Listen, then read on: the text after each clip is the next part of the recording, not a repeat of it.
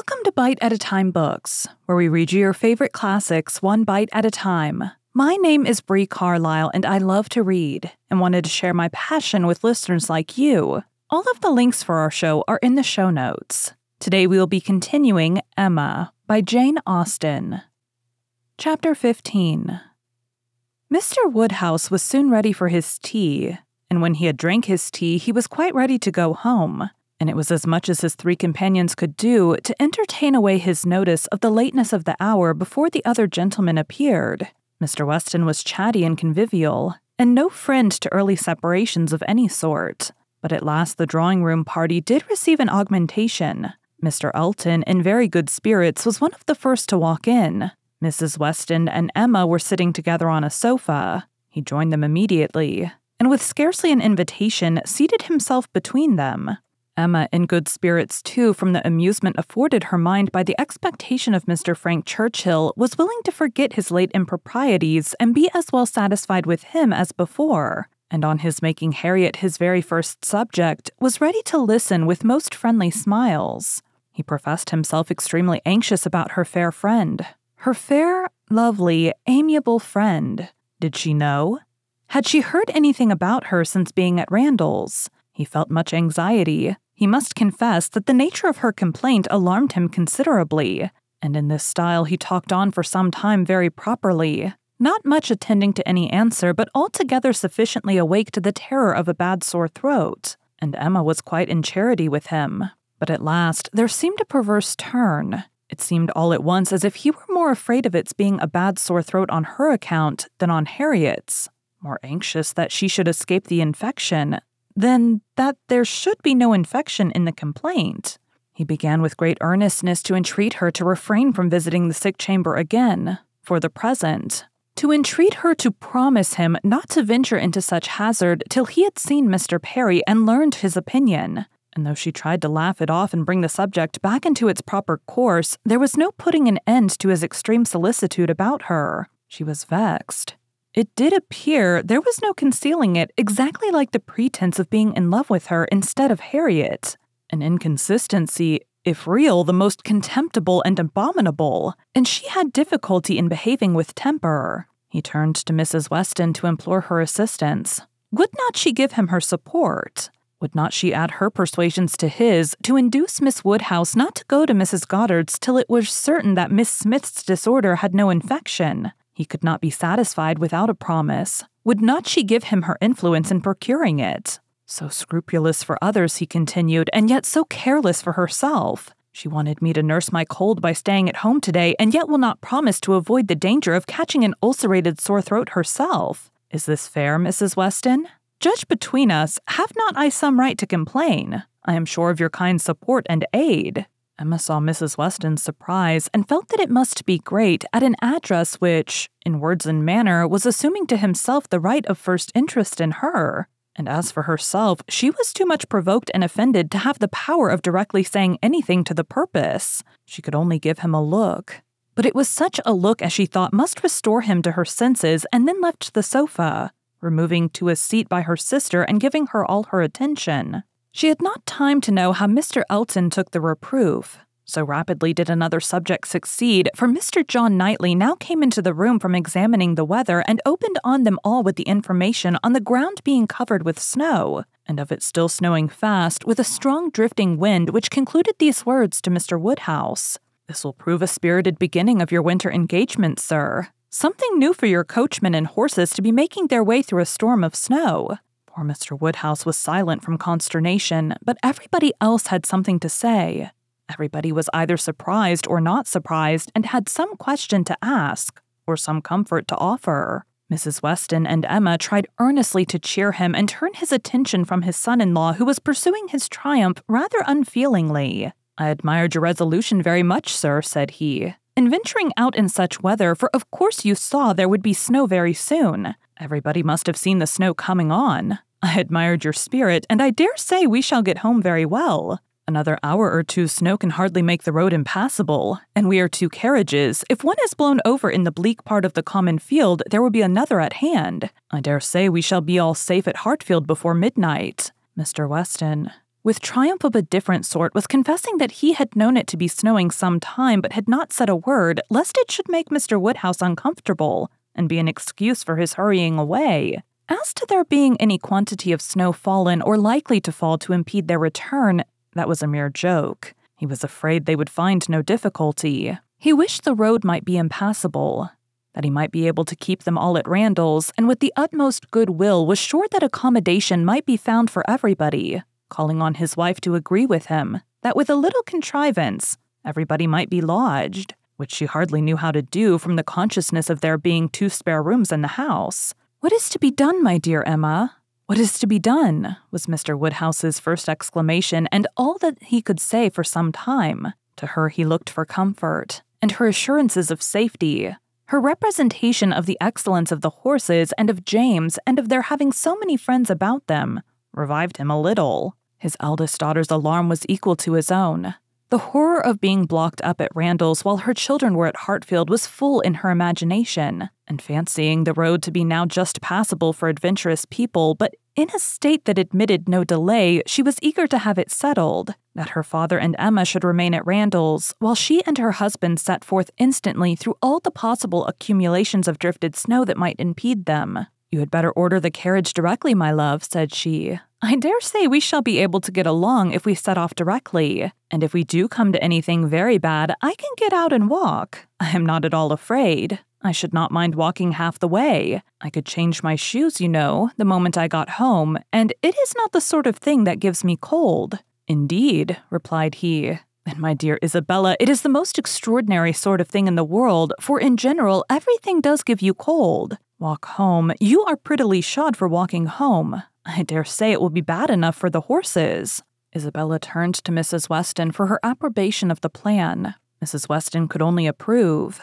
Isabella then went to Emma, but Emma could not so entirely give up the hope of their being all able to get away, and they were still discussing the point when Mr. Knightley, who had left the room immediately after his brother's first report of the snow, came back again, and told them that he had been out of doors to examine and could answer for there not being the smallest difficulty in their getting home whenever they liked it, either now or an hour hence. He had gone beyond the sweep. Some way along the Highbury road, the snow was nowhere above half an inch deep, in many places hardly enough to whiten the ground. A very few flakes were falling at present, but the clouds were parting, and there was every appearance of its being soon over. He had seen the coachman, and they both agreed with him in there being nothing to apprehend. To Isabella, the relief of such tidings was very great, and they were scarcely less acceptable to Emma on her father's account, who was immediately set as much at ease on the subject as his nervous constitution allowed.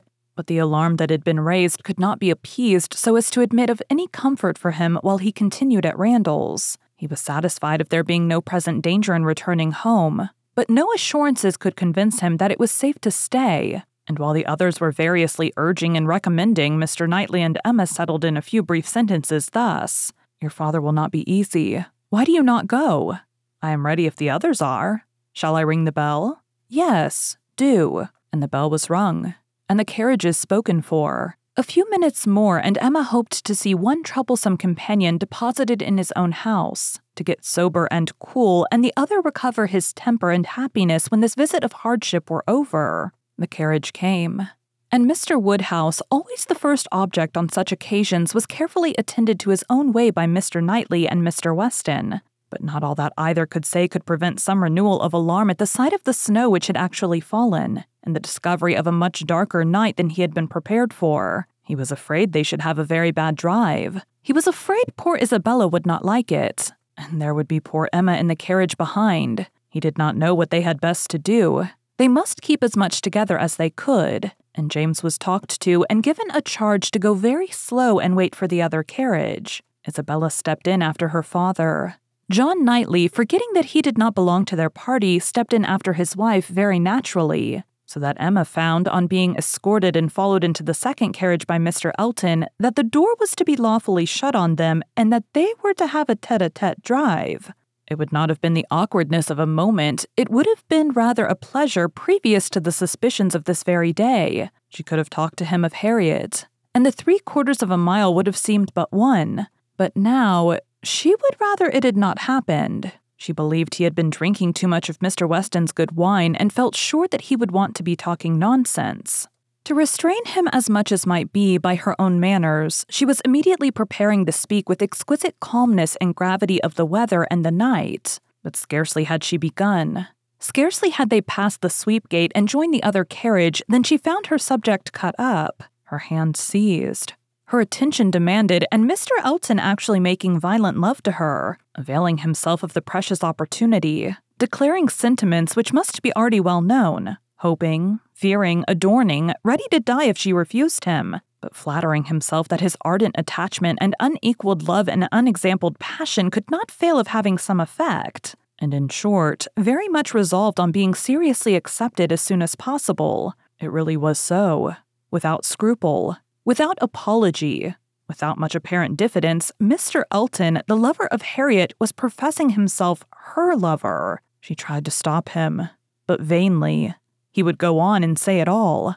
Angry as she was, the thought of the moment made her resolve to restrain herself when she did speak. She felt that half this folly must be drunkenness, and therefore could hope that it might belong only to the passing hour. Accordingly, with a mixture of the serious and the playful which she hoped would best suit his half and half state, she replied, "I am very much astonished, Mr. Elton. This to me. You forget yourself. You take me for my friend.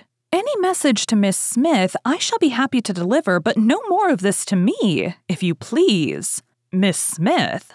Message to Miss Smith? What could she possibly mean? And he repeated her words with such assurance of accent, such boastful pretense of amazement that she could not help replying with quickness, "Mr. Elton, this is the most extraordinary conduct, and I can account for it only in one way. You are not yourself. Or you could not speak either to me or of Harriet in such a manner. Command yourself enough to say no more, and I will endeavor to forget it."